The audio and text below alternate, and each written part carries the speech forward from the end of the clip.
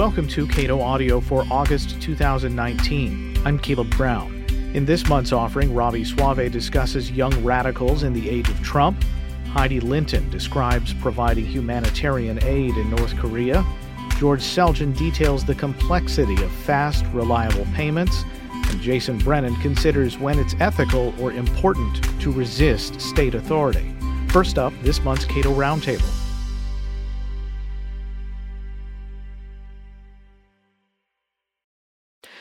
At the Cato Institute's recent Sphere Summit on Teaching Civic Education, Representatives Justin Amash and Zoe Lofgren sat down to talk to the assembled group of teachers about how Congress works and, as importantly, how it doesn't on behalf of constituents. The conversation on Capitol Hill was moderated by Cato's Jeff Vanderslice. I'd like to start by asking each of you to really take a moment to discuss what you consider to be the cause of political polarization and the apparent dysfunction in Congress that we see currently. Is it driven by leadership? Is it simply a matter of members of Congress echoing the sentiments that are expressed by their constituents back home? Is it something else? Ms. Lofgren, if you would like to take that first question. I think there's more than one factor, but to a large extent, members of Congress tend to reflect their constituents because they do have a hiring decision every other year.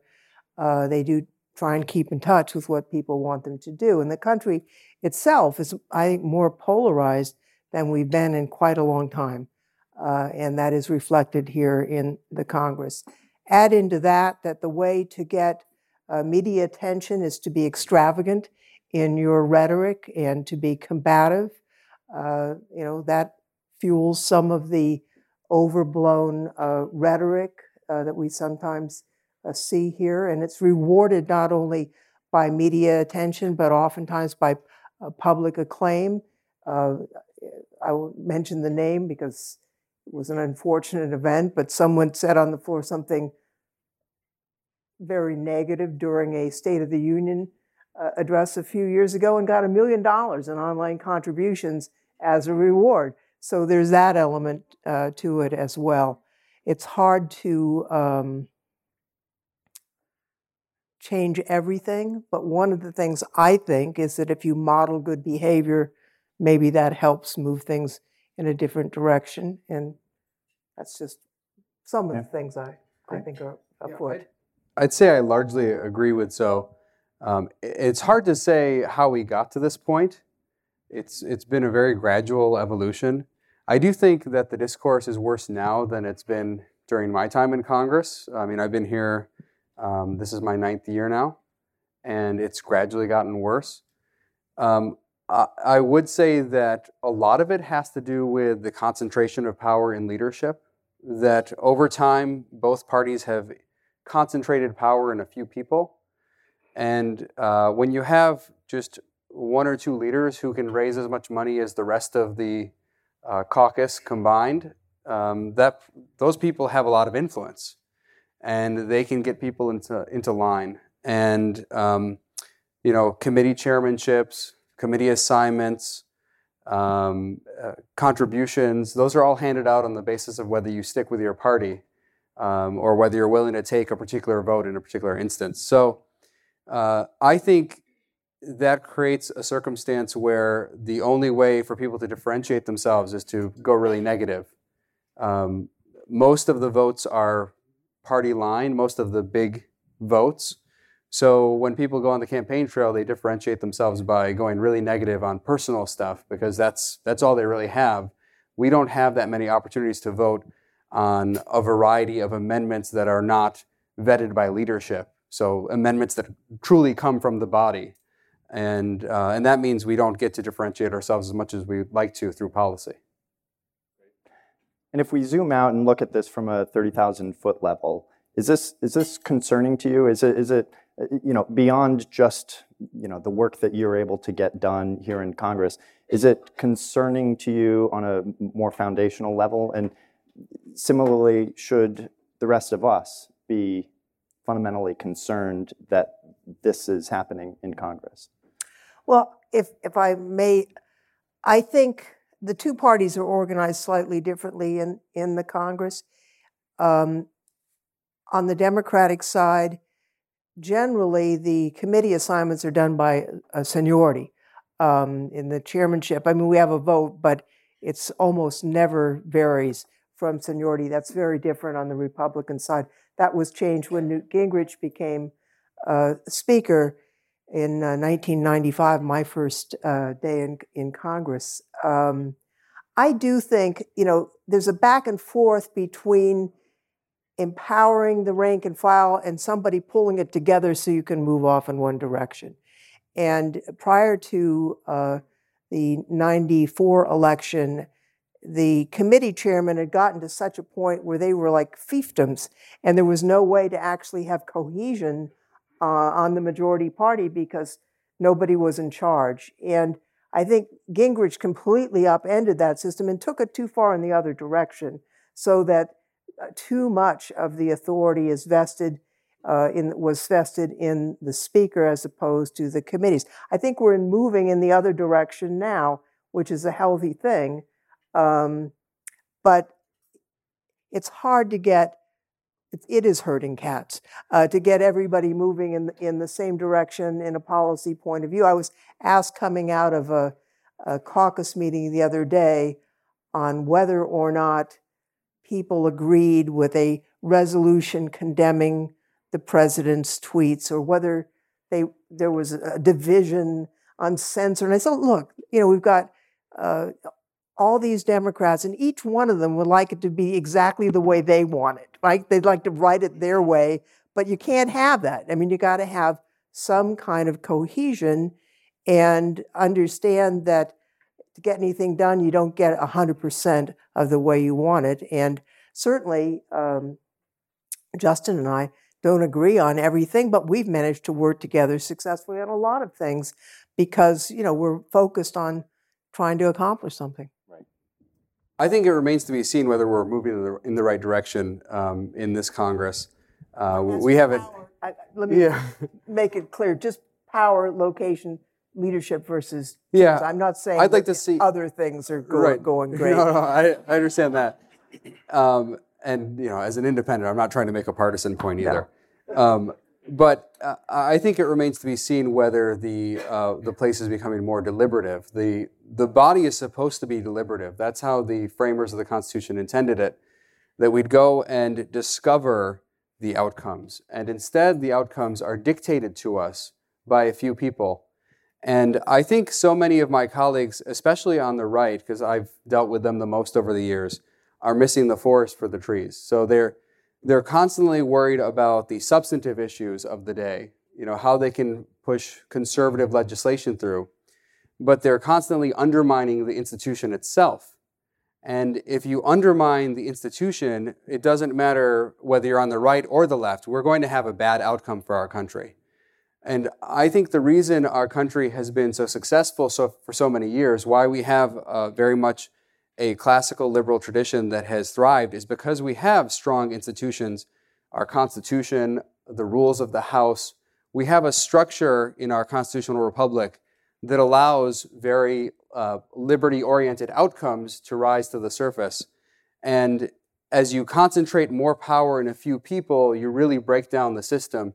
Separation of powers, for example, is really broken down in a system where the party leadership control and dominate. Because when you think about it, when you have only a few people who control everything, the president doesn't have to negotiate with that many people. He only has to negotiate with the Speaker of the House and the Senate Majority Leader because they can get their people in line. If instead the president had to negotiate with the entirety of Congress, where the outcomes are discovered, and you hand something to the president, you say, here's the bill that passed both houses, now are you going to sign it? He can't just say to the Speaker or the Senate Majority Leader, hey, could you make this change or that change? They would say to him, well, I have to take it back to the whole body, and we're going to have to go through the whole process again, and people might be able to offer different ideas. That really, that system, the system the framers intended, really disempowers the executive and puts lawmaking back in the hands of Congress. And that's the way it's supposed to work. So I think yeah, we do have a bigger problem, and the worst part of it is people at home don't see it. We're so focused on the substantive issues. When you watch Fox News or CNN or MSNBC, nobody is talking about the process of government. They're all talking about the substantive issues of the day, and often it's just the messages you want to send to the other side. I think to some extent the point you've made on the news is an important one, because the news cycle is so swift now, not just with cable TV, but with all social media, that things that happened Monday, it seems like it was forever ago.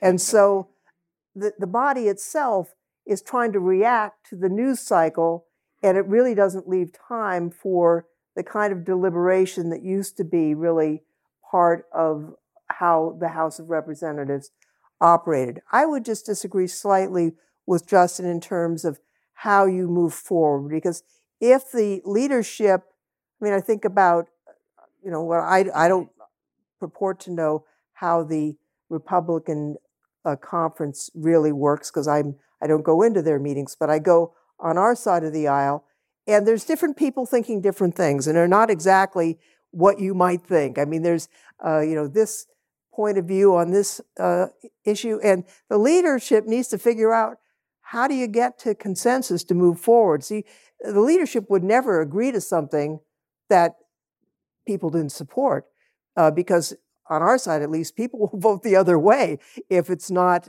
really something that they can support. So I think that's really a matter of whether you're talented in understanding where your group is and what is a common point where you can move forward. I would just rebut by saying the consensus is supposed to be discovered through the process. That's why we have our system of government the way it is. You're supposed to go to the House floor, offer amendments, offer your ideas, have real debate, which we barely have. If you watch Congress, there is rarely real debate that goes on in Congress. So we're supposed to discover the consensus through the process. Instead, we shortchange the process. We try to find the consensus ahead of time and then try to twist arms to get people to fall in line. I think that's a mistake. It creates more partisanship. It creates more angst for members of Congress. And I think it gets people at home to miss the big picture of what our system is all about. I think there's truth to what you're saying. And I think back to the amendment we had a few days ago. I didn't offer it, but it had to do with whether you would prohibit sending the military to enforce immigration law. That's posse comitatus. That's existing law. You can't do that. And a majority of the House voted essentially to repeal that bedrock of American law without any debate or, I think, thorough understanding of what the vote meant and why. There was very limited debate, but also no one's there. So it used to be, before C-SPAN existed, with all due respect to C-SPAN, members would go to the floor and listen to the debate. That was the only way to find out what was going on. That no longer happens. Yeah, and we have 2-minute votes, and things move very quickly. But again, I think this can be largely corrected by having leaders who take charge and do the right thing. So the Speaker of the House, whether it's a Republican or a Democrat or someone else, and I've been very critical of Republican speakers of the House, to be clear. I have a long history of criticizing Republican speakers of the House. But whether it's the Republican speaker or the Democratic speaker, that person can take control of things. And I don't mean take control of things by running it top down, but by opening up the process, by offering more time, by creating an environment that encourages people to go to the House floor and debate. The Speaker has the opportunity to do that, and the Speaker is the one person who can really change the culture of Congress. Congressman, a minute ago you mentioned a word that stood out to me because I have a quote here that I wanted to read. You mentioned the word legitimacy, right? And it's something that I worry about as, the discourse kind of, in Congress, goes on a downward spiral. It's a quote that I came across in 2016 when Justice Clarence Thomas was giving some remarks before a Washington, D.C. audience. He said, This city is broken in some ways. I think we have decided that rather than confront the disagreements and the differences of opinion, we'll just simply annihilate the other person who disagrees with me. I don't think that's going to work in a republic or in a civil society. At some point, we have to recognize that we're destroying our institutions and we're undermining our institutions. And the day is going to come, if it's not already here, that we're going to need the institutions and the integrity of those institutions. So even when you disagree with people, it's important to leave them standing and to leave the institutions standing. And he goes on to say, but I don't think that's going to change in this city until we get back to the notion that we argue, that we debate, that we decide things based on logic and facts and reason, as opposed to who yells the loudest or who has the best narrative or the best meme or some other nonsense. Any reactions to that? Well, that's right. I mean, that's really the problem with Washington today, is that people are trying to crush the other side. They think it's an all-out war and one side wins and the other side loses. And that's how a lot of members of Congress think about it. And unfortunately, more and more people at home are thinking that way as well. All you have to do is go on social media and see what a lot of people say. And one of the things that's really been lost in Congress is the art of persuasion. Nobody attempts to persuade people. When I go back home to my district and I hold a town hall, my goal is to persuade people. At least part of my goal, besides learning from the people I represent, is to persuade them of why I voted a certain way and how my principles are the same as their principles. And I've applied them in a way to this subject, and I want them to see how I applied those principles. So persuading people at home, persuading your colleagues is really a lost art. It doesn't happen, and it's related to the breakdown in debate. We don't really have debate anymore on the House floor, and a lot of things are just handed to us now by leaders. I think oftentimes it is hurried. We've tried to persuade people on the various efforts we've done on surveillance, actually, and 702 and other issues. And sometimes we succeeded and sometimes we didn't. But there's another issue, which is a common agreement on facts, which is missing in some cases. And if you can't agree on what the facts are that are ascertainable, it's very difficult to move forward.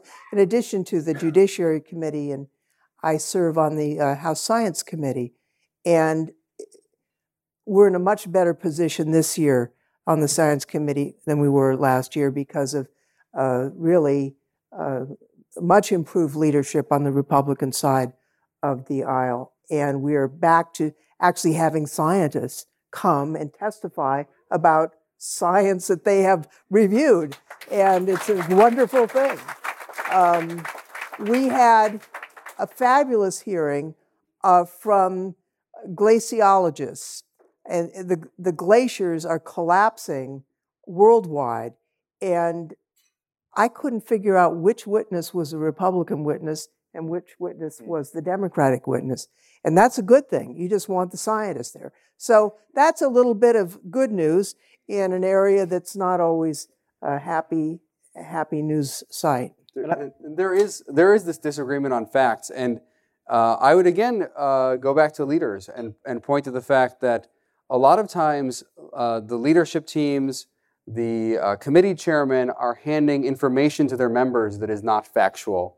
I've had many times where I've gone to conference and pointed something out, and I can even hold up a piece of legislation and read the line in the legislation, and the leadership team will act like I didn't say anything, like they didn't understand what I was saying and it didn't mean anything to them, even though it's in the legislation. And then frequently when Zoe and I are trying to persuade people, we'll run into the problem of false information that they've been given by someone else. And it's designed to create just enough doubt in the person's mind so that they won't go with you on the particular issue. We might want to persuade them to protect Americans' privacy, for example, or to protect the rights of American citizens when they're detained. But the leadership team or someone in Congress who's on the other side will embed some false information into the discussion, just so that there's a little bit of that buzz going out there that what Zoe and Justin are saying is not true. Actually, they're trying to help, terrorists, or they're, it's something like that quite often. Zoe Lofgren and Justin Amash are representatives in the U.S. House. Jeff Vanderslice directs government affairs at the Cato Institute. They spoke at Cato's Sphere Summit held in July. Learn more about Cato's programs for students and teachers at our website, cato.org.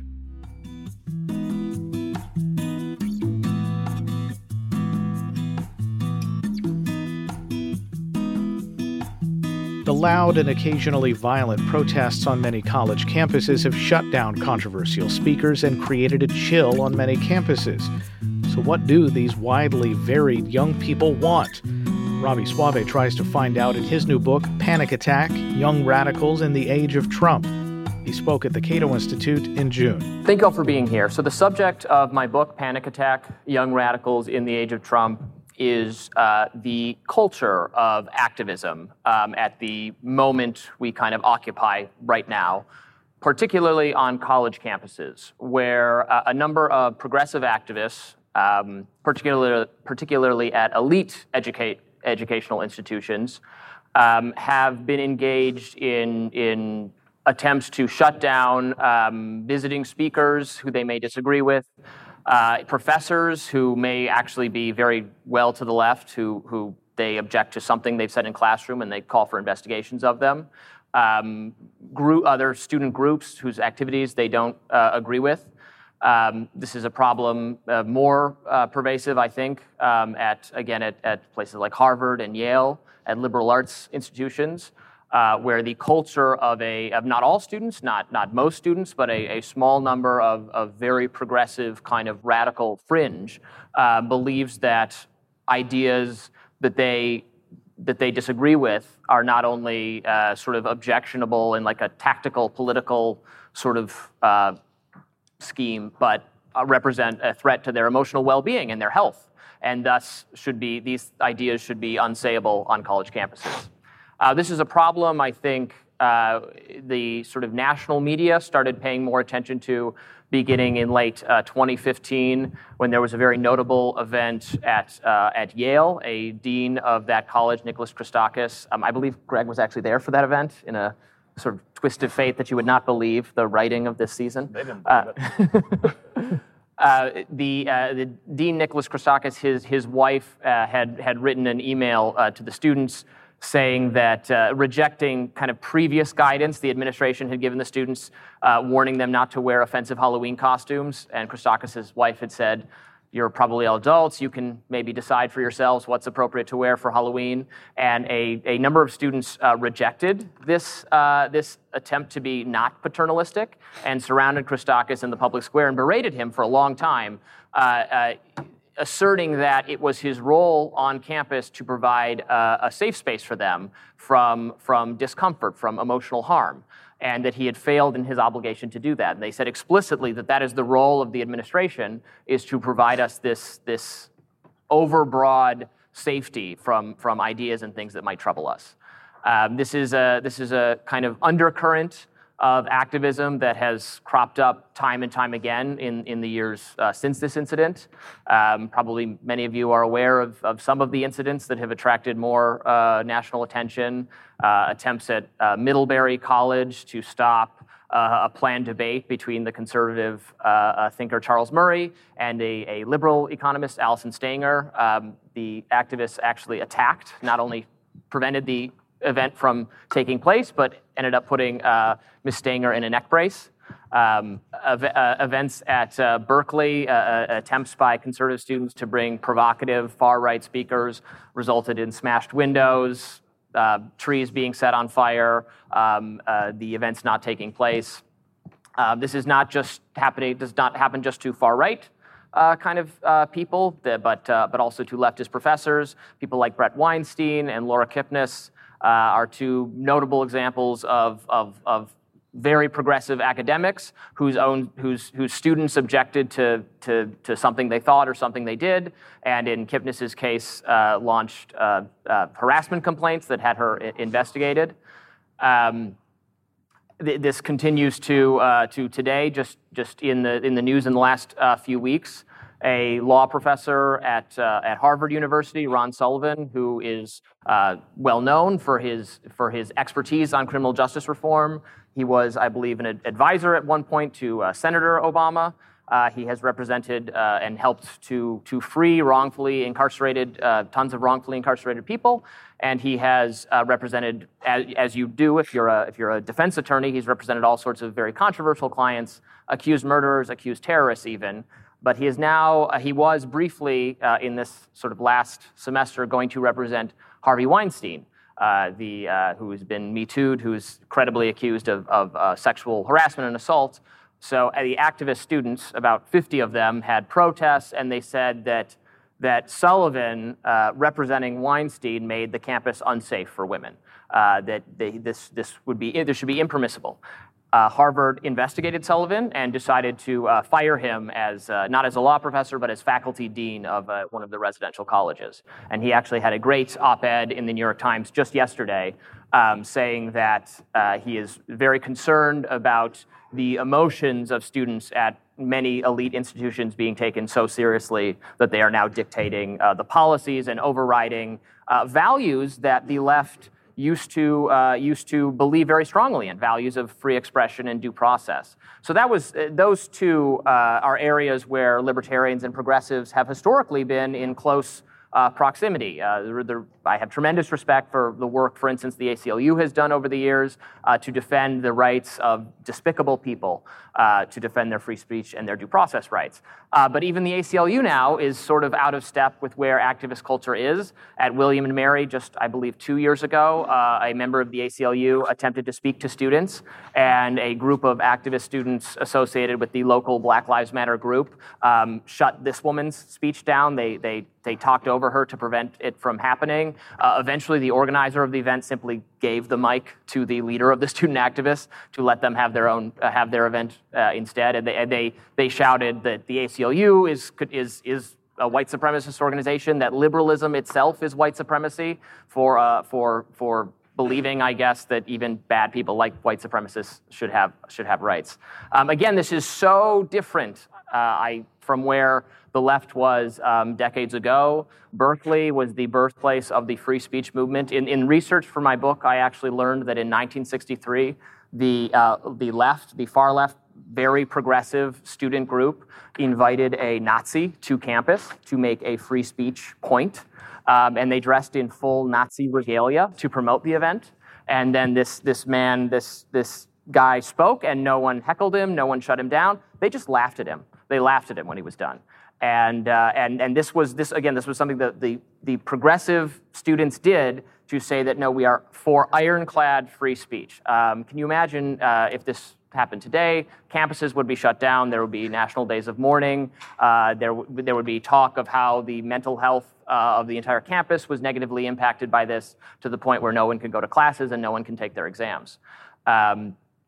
So this is that's a survey of kind of the problems I describe in my book, and then I talk about different activist groups that have been active over the last 10 years, and specifically what some of their goals are. But to keep it without getting too, I think, hyper-specific on that, I'll just very briefly talk about kind of the trends, I think, linking these groups and maybe contributing to them choosing these tactics. So when I spoke to some of these activists for the book, specifically at University of Michigan, where Jane is also a University of Michigan grad, so we're a heavy Michigan bunch here. And they were, this was another event where Charles Murray was supposed to speak, and they were planning to prevent him from speaking.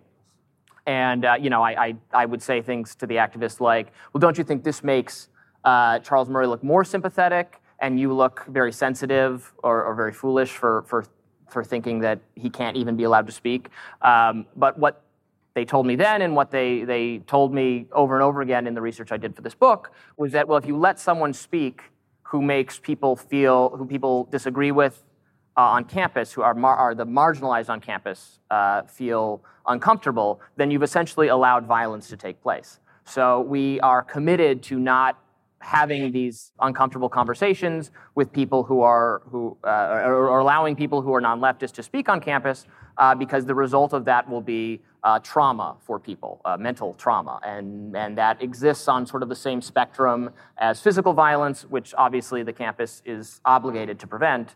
Thus, our tactics are justified, not only justified, but necessary to protect people's lives and their health.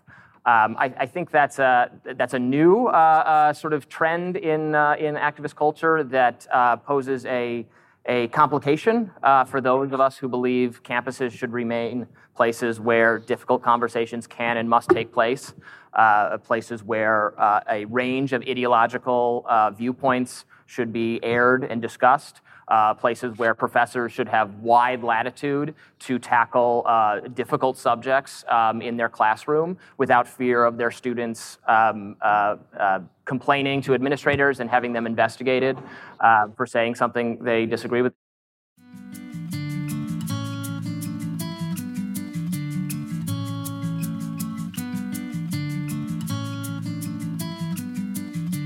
North Korea poses not just a threat to its neighbors, it poses an ongoing humanitarian crisis.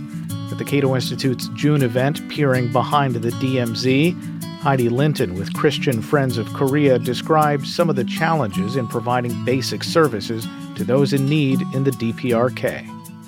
When we were in clinic last week, I was blown away by a doctor that came 65 kilometers on terribly difficult roads with a picture on his cell phone saying, my patient was here last week for blood draw, but he's too sick to come this week. He had a hemorrhage last week and it's not safe for him to travel. I came here to get his blood results and I came begging that you could start him on treatment. Would you release his medicine to us, to me, so I can take it back to him? He was positive for Hep B. He was not positive for C. All of his other markers indicated treatment. So we released the medicine to his doctor for him to take it the 65 kilometers back on a dusty, long road to where his patient was. We see this kind of thing over and over again in North Korea. There are many, many people there who live incredibly difficult lives. They care about their patients. They care about their families. They're desperate for an answer to their medical issues, to their malnutrition issues. And we have the possibility of stepping into this and reaching them and showing them love and mercy and showing them that the American people, that the people of the world, that Christians have not forgotten them and will be compassionate towards them. That is why we go to North Korea. It's very difficult. It's incredibly challenging. The sanctions have given us a workload probably 10 times what it was pre-2017 on the administrative side. And yet, it is all worth it because we're able to reach ordinary, very sick people who have no other hope. And we have an opportunity to do that, and so we must. So thank you for coming today. Thank you for wanting to understand more of what North Korea is all about. It is a complex place. And I'm just grateful that you're here. Thank you.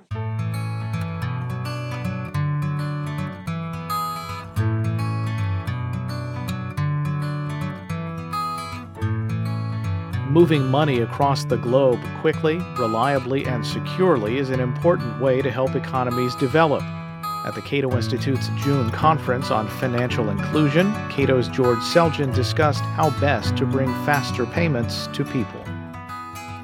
Now, today's high-tech payments medium is not banknotes, of course, but private digital dollars transferred using plastic cards, mobile phone apps, computer keystrokes.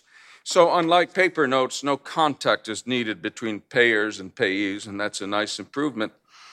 Apart from old-fashioned wire transfers, private providers today offer all sorts of relatively fast digital payment options. Besides debit and credit cards, you have PayPal and Google Pay and Apple Pay, Venmo, Zelle, and Square, and some others, each of which has its unique virtues and is especially good for particular kinds of payments. And they're not just fast, relatively. They're fast and they're cheap, and they're often more reliable than legacy payment systems. PayPal for online shopping, Venmo for sending money to your friends, Apple Pay if you use an iPhone, Google Pay if you've got an Android phone and a Gmail account, Square if you don't want to have a separate account as well as your bank account, and so on. But these fast payments providers don't generally offer fast back-end services. On most of these systems, it takes 2 or 3 days for accounts to settle, and therefore the risks of older style payments are still present, albeit not as great. Zelle is the one exception. It's run by a consortium of banks, and in that system, funds are instantly available to the payees, but even on Zelle, final settlement takes a day or sometimes more if you've got weekends or holidays to deal with. So banks, in that case, are exposed to some risk. My second tale is that of a new back-end fast payment system, the RTP for real-time payment system, developed with the Fed's active encouragement by another consortium of private banks called the Clearing House, or TCH for short. Now, it just so happens that TCH began life as this nation's second ever clearinghouse after the Suffolk system in New York in 1853. The specific challenge that the RTP system is designed to solve is that of achieving a ubiquitous or nationwide fast settlement system that bank and non-bank providers of front-end fast payment services can take part in. RTP's basic workings are very similar, in fact, uncannily similar to the workings of the old Suffolk system. Any bank can participate, and non-bank service providers, assuming they don't have a special purpose national bank charter, can appoint a participating bank to serve as their agent. Participants have to pre-fund balances held in a jointly owned RTP account at the Federal Reserve Bank of New York, with pre-funding requirements based not on their size, as in the Suffolk system, but on their anticipated activity. As the balances are used, the banks have to top them up again, in this case by transferring funds from their ordinary Fed master accounts to the RTP joint account. Settlement of payment orders between RTP participants, that is, the customers of those participants, takes place instantly, and it does so 24/7 through debits and credits to and from individual balances in the joint account. The system also allows payment orders to be accompanied by messages and information concerning, for example, what the payment was for, payment confirmations, and that makes it especially attractive to businesses that can save a lot of money on resource management costs. So we have seen some progress, after all, since 1819. But the picture isn't entirely rosy. Just as the Suffolk system met with resistance from some small country banks, so RTP has met with resistance from some smaller community banks who don't like the idea of having to pay a big bank TCH consortium for fast payment services. But the truth is, those services are very cheap. RTP has a flat fee structure that actually favors smaller banks. There are no volume discounts, there's no volume commitments, and there are no monthly minimums. And I think the fee per transaction is, for the sender, 4.5 cents, which is very competitive with other fast payment systems, or now equivalent to other fast payment settlement systems in the world. The Fed rules, in fact, probably wouldn't, if strictly enforced, allow it to make as good a deal as RTP does, because by the rules of the Monetary Control Act of 1980, the Fed can't cross-subsidize its payment services, though it does so all the time, to be frank.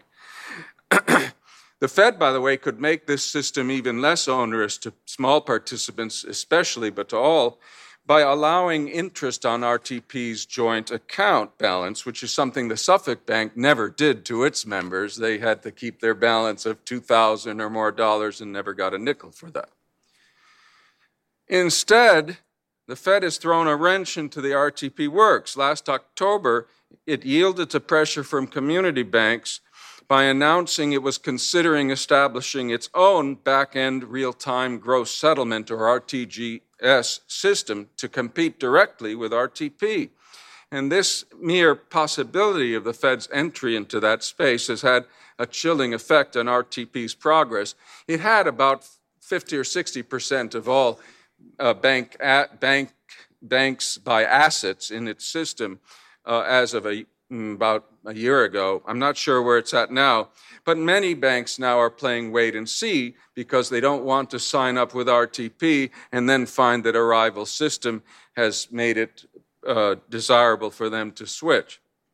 So the Fed's potential entry into the fast payment and settlement space will probably delay achieving a fast retail payment system, a truly fast system, for at least a year. And then, of course, if the Fed does enter, which will probably take it that long or longer, it'll be 4 or 5 years for it to get its system up and running, with no, as far as I can tell, no clear gain in payment speed or efficiency. But the Fed's entry could have the opposite effect, especially by discouraging future entry and innovation in the back end of the fast payments business.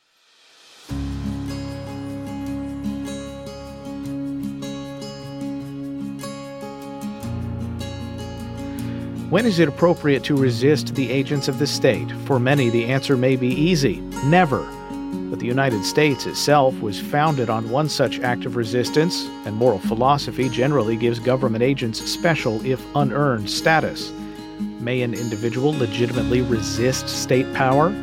In what cases is such resistance allowed? Jason Brennan explores these questions in his book, When All Else Fails: The Ethics of Resistance to State Injustice. He spoke at the Cato Institute in June. What inspired this book was the string of recent events that we've seen on television about the way that police are treating people in general, but black men in particular. And we don't have, by the way, really strong evidence that things are really worse. It might simply be that because now everyone carries with them this, which, recording devices, when bad things happen, it's easier to get them online and to see what's actually occurring. So we might simply be more aware of a prevalent problem rather than the problem actually being worse now than it was in the past. That's whether it's worse in the past is a good question. That's a separate book, though. So here's Richard Hubbard III. He's driving in Euclid, Ohio. If you've ever been to the area around the eastern part of Ohio, you know that cops there are constantly pulling people over because that's a good way to make money. They are kind of underfunded in those cities, and they very rigorously enforce all traffic laws in order to get money for themselves. I'm not saying that out of bitterness, but it is true that I think both of the speeding tickets I've ever gotten came from Ohio for these purposes. So there you go. But I was treated pretty well by cops when that happened to me. Richard Hubbard wasn't. You can watch the police officer's dash cam video. You can Google it. It's on YouTube right now. And you'll see that he stops, kind of meanders over line, but he stops at a stop sign, puts on his blinker, and then takes a right. The cops pull him over. When the cop gets up to his car, he immediately opens the door and yanks him out and starts beating him. And Richard's putting his hands up. And of course, when the cop is beating him, he says things like stop resisting and so on. And then he gets him on the ground, prostrate on his stomach, and he continues to hit him and so on. And I wonder, if you saw this happen, if you watched the entire thing go down, what would you be permitted to do? I think that you'd be permitted in this situation to use violence to stop the cop from hurting Richard Hubbard. Right? Now, I wouldn't recommend that you do that because if you do, you're probably going to get hurt. The police officer is better trained than you. There's a good chance they'll send a SWAT team to kill you. But the question here isn't whether this is strategic. My question is, would it be permissible to use violence to resist excessive police violence or other injustices committed by government agents, even when they're acting ex officio in their capacity as democratic government agents? I think the answer is yes, it often is. So why? Albert Hirschman wrote a famous book called Exit, Voice, and Loyalty. And he said that When you are part of an organization, there's three basic ways you might respond to that organization and express your dissatisfaction with it. One is you might exit. You might try to leave because you think it's not a good organization. So perhaps you won't work for that company anymore. Perhaps you won't live in that country anymore. Perhaps you'll you'll leave in some way. You might engage in voice. You might complain about the problem very publicly. Write letters to the editor, get on the streets and complain about it, get online and so on, and explain what you think is bad about what this organization is doing. Or you might simply remain loyal to that organization despite its flaws. And these are all good ways of responding perhaps to problems that organizations have. But I think there's a fourth option. And that fourth option is resistance. Sometimes you can take matters into your own hand and try to stop things. Now, the funny thing is, when you talk about this kind of stuff, violent resistance or other forms of resistance to government, most people accept this, just not when it comes to democratic, overall liberal governments. So, for example, Christopher Altman and Andrew Altman and Christopher Heath Wellman in a paper say, surely it would have been permissible for somebody in the 1930s to assassinate Stalin. Given how awful he was, given all the evil things he was doing, surely it would have been permissible for someone to assassinate him. And you ask most people, they think that that's true. Of course, you could go back in time and assassinate Hitler. Of course, you can assassinate Mao. Of course, you can assassinate Pol Pot, these massive evildoers. But I wonder, if you're permitted to assassinate them, to stop them from unleashing the horrors that they were doing, what about, say, American examples? If we have an American president who's about to unleash the Trail of Tears and forcibly relocate 5 Indian nations at great personal expense, causing massive amounts of death, would you be allowed to assassinate that leader or the people underneath him in order to stop him from doing that? If we have presidents who plan to put a bunch of Japanese people into an internment camp, would you be allowed to use violence to stop that from happening? If you have presidents who are about to start an unjust war, would you be permitted to use violence to stop them? Here, most people say no. They think that there's a difference here between one kind of government and the other, and they say rightfully so, well, overall it's a liberal government, overall it's democratic, overall it's pretty just despite having some real flaws. So are they right? Is that enough to justify the difference? So what I'm trying to do in this book, a lot of what happens is I try to construct cases where there's a civilian who does something wrong, and you will probably have the intuition that you are permitted to intervene there. It might not be strategic to, but you're permitted to intervene. You're permitted to use some sort of defensive action to stop this from occurring, and then construct parallel cases where the only real difference seems to be that it's a government agent acting in his or her capacity as a government agent. Right? So imagine you're sitting in a park and you see a person show up, a gunman, and he starts firing at people. Right? You don't know why he's doing it. You don't know what's going on in his head, but you simply see that he's firing at people. And like many Americans, you happen to be armed.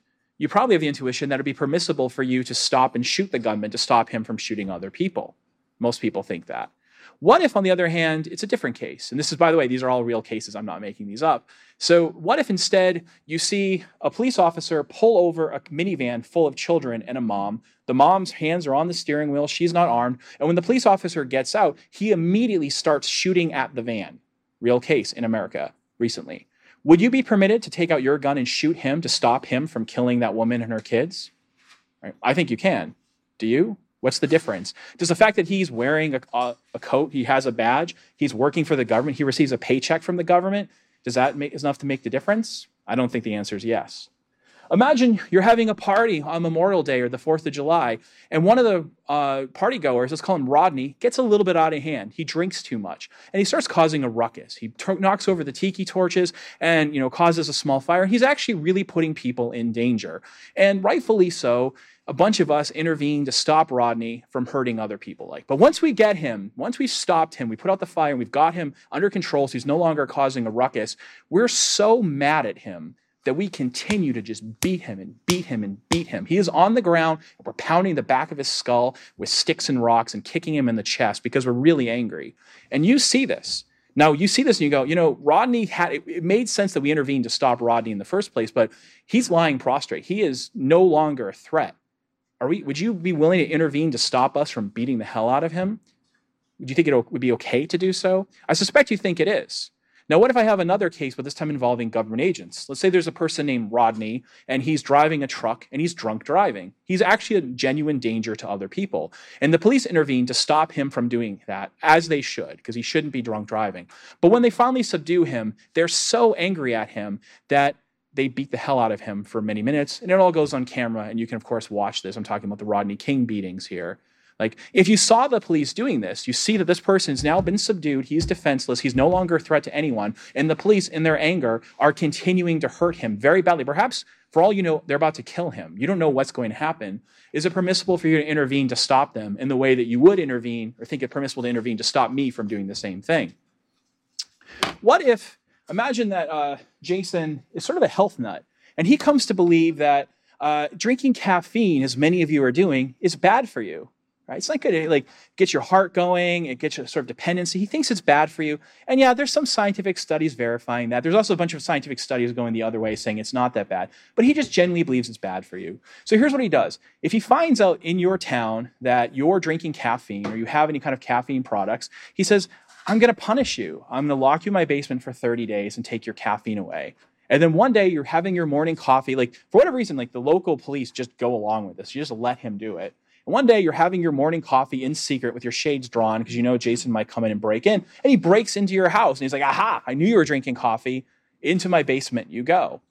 I think in that sort of situation, you would feel like, Jason's a nice guy, but I'd be permitted to violently defend myself to stop him from putting me in his basement for 30 days on the basis of this.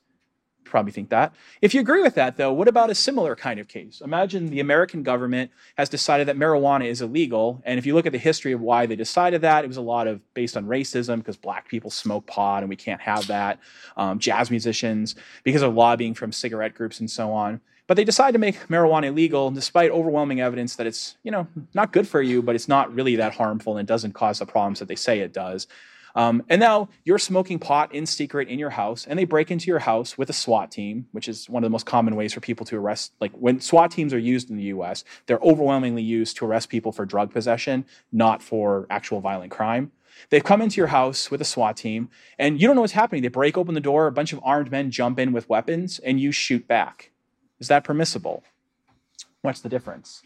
Imagine that you happen to be stumbling upon, you go and you leave here and you walk into one of those other rooms. And when you come in, you realize Cato is actually a terrorist organization, right? There are people who think that anyway. So they're probably like, all right, Nancy McLean's like, I already think that. All right. You realize Cato's actually a terrorist organization. And then over there in one of those rooms, they're about to launch a biological weapon on a bunch of innocent people. And you see them about to press the button. And I can see many of you are packing heat, so you're armed and you pull out your pistol and you shoot some of the Cato staffers to stop them from unleashing this biological weapon. You'd probably think that that's permissible. Now imagine the same situation, except you're a janitor and you happen to be in the Situation Room when the president is about to unleash weapons that will kill a bunch of innocent people in an unjust war or an unjust attack. And you have the position where you could actually attack the president to stop him. Would that be permissible? There's dozens and dozens of cases like this. And we could talk about the fine details, but the basic thought is construct a case where civilians are doing something that you would think that is permissible to intervene to stop them, using violence, subterfuge, deception, and other means. And now construct a similar case with the government. The only difference is they seem to be doing the same thing, but the only difference is that they are the government. Does that make a difference to the morality of the case? Most people say yes, which is kind of puzzling. I mean, it's very common for people to think that, so we're kind of used to it, but it's puzzling. Because what this means is that most people believe that your right to self-defense and your right to defend other people can be constrained by legislative fiat. It means that we can eliminate your right to self-defense or your right to defend others simply by passing a law or issuing an edict or, going through a really convoluted process and then saying this is what the rules are going to be. That when we put a badge on somebody and give them a uniform, when they act badly, that this somehow constrains your rights. So maybe that position is in fact justified, but it does have to be justified. And the question is why believe it? So I think what most people believe in is what I will call the special immunity thesis. The special immunity thesis says this: the conditions under which you can exercise your right of self-defense or your right to defend others are much more tightly constrained when you're dealing with a government agent than when you're dealing with a civilian. You have a right of self-defense and a right to defend others against civilians acting wrongly, but the conditions in which you can exercise the same right against government officials are highly constrained. Right? They're shrunk. So maybe you still have some residual right, but they're shrunk down quite a bit. In contrast, what I want to defend in this book, when all else fails, is what I call the moral parity thesis. The moral parity thesis is really boring. It just says the conditions under which you have the right to defend yourself or defend others from civilian wrongdoers are also identical to the conditions under which you can defend yourself from governmental wrongdoers, even if the governmental wrongdoers work for an overall pretty good government, and even if they were properly elected or properly appointed through some sort of democratic process, and even if they're acting ex officio in their capacity as government agents. So in other words, you just have one theory of self-defense, and it applies to everybody regardless of who they are. You like Cato Audio? Of course you do. But when you get the Jones for substantial public policy discussions and you've already listened to Cato Audio, try out some of Cato's several podcasts, including the Cato Daily podcast hosted by yours truly. Do me this favor and subscribe to Power Problems, Free Thoughts, and of course the Cato Daily podcast to get a daily dose of analysis and discussion about public policy issues of the day. They're available at no additional cost over and above your generous support for the Cato Institute, and these podcasts are available wherever you get your podcasts. That will do it for this edition of Cato Audio. I'm Caleb Brown. Talk to you again next month.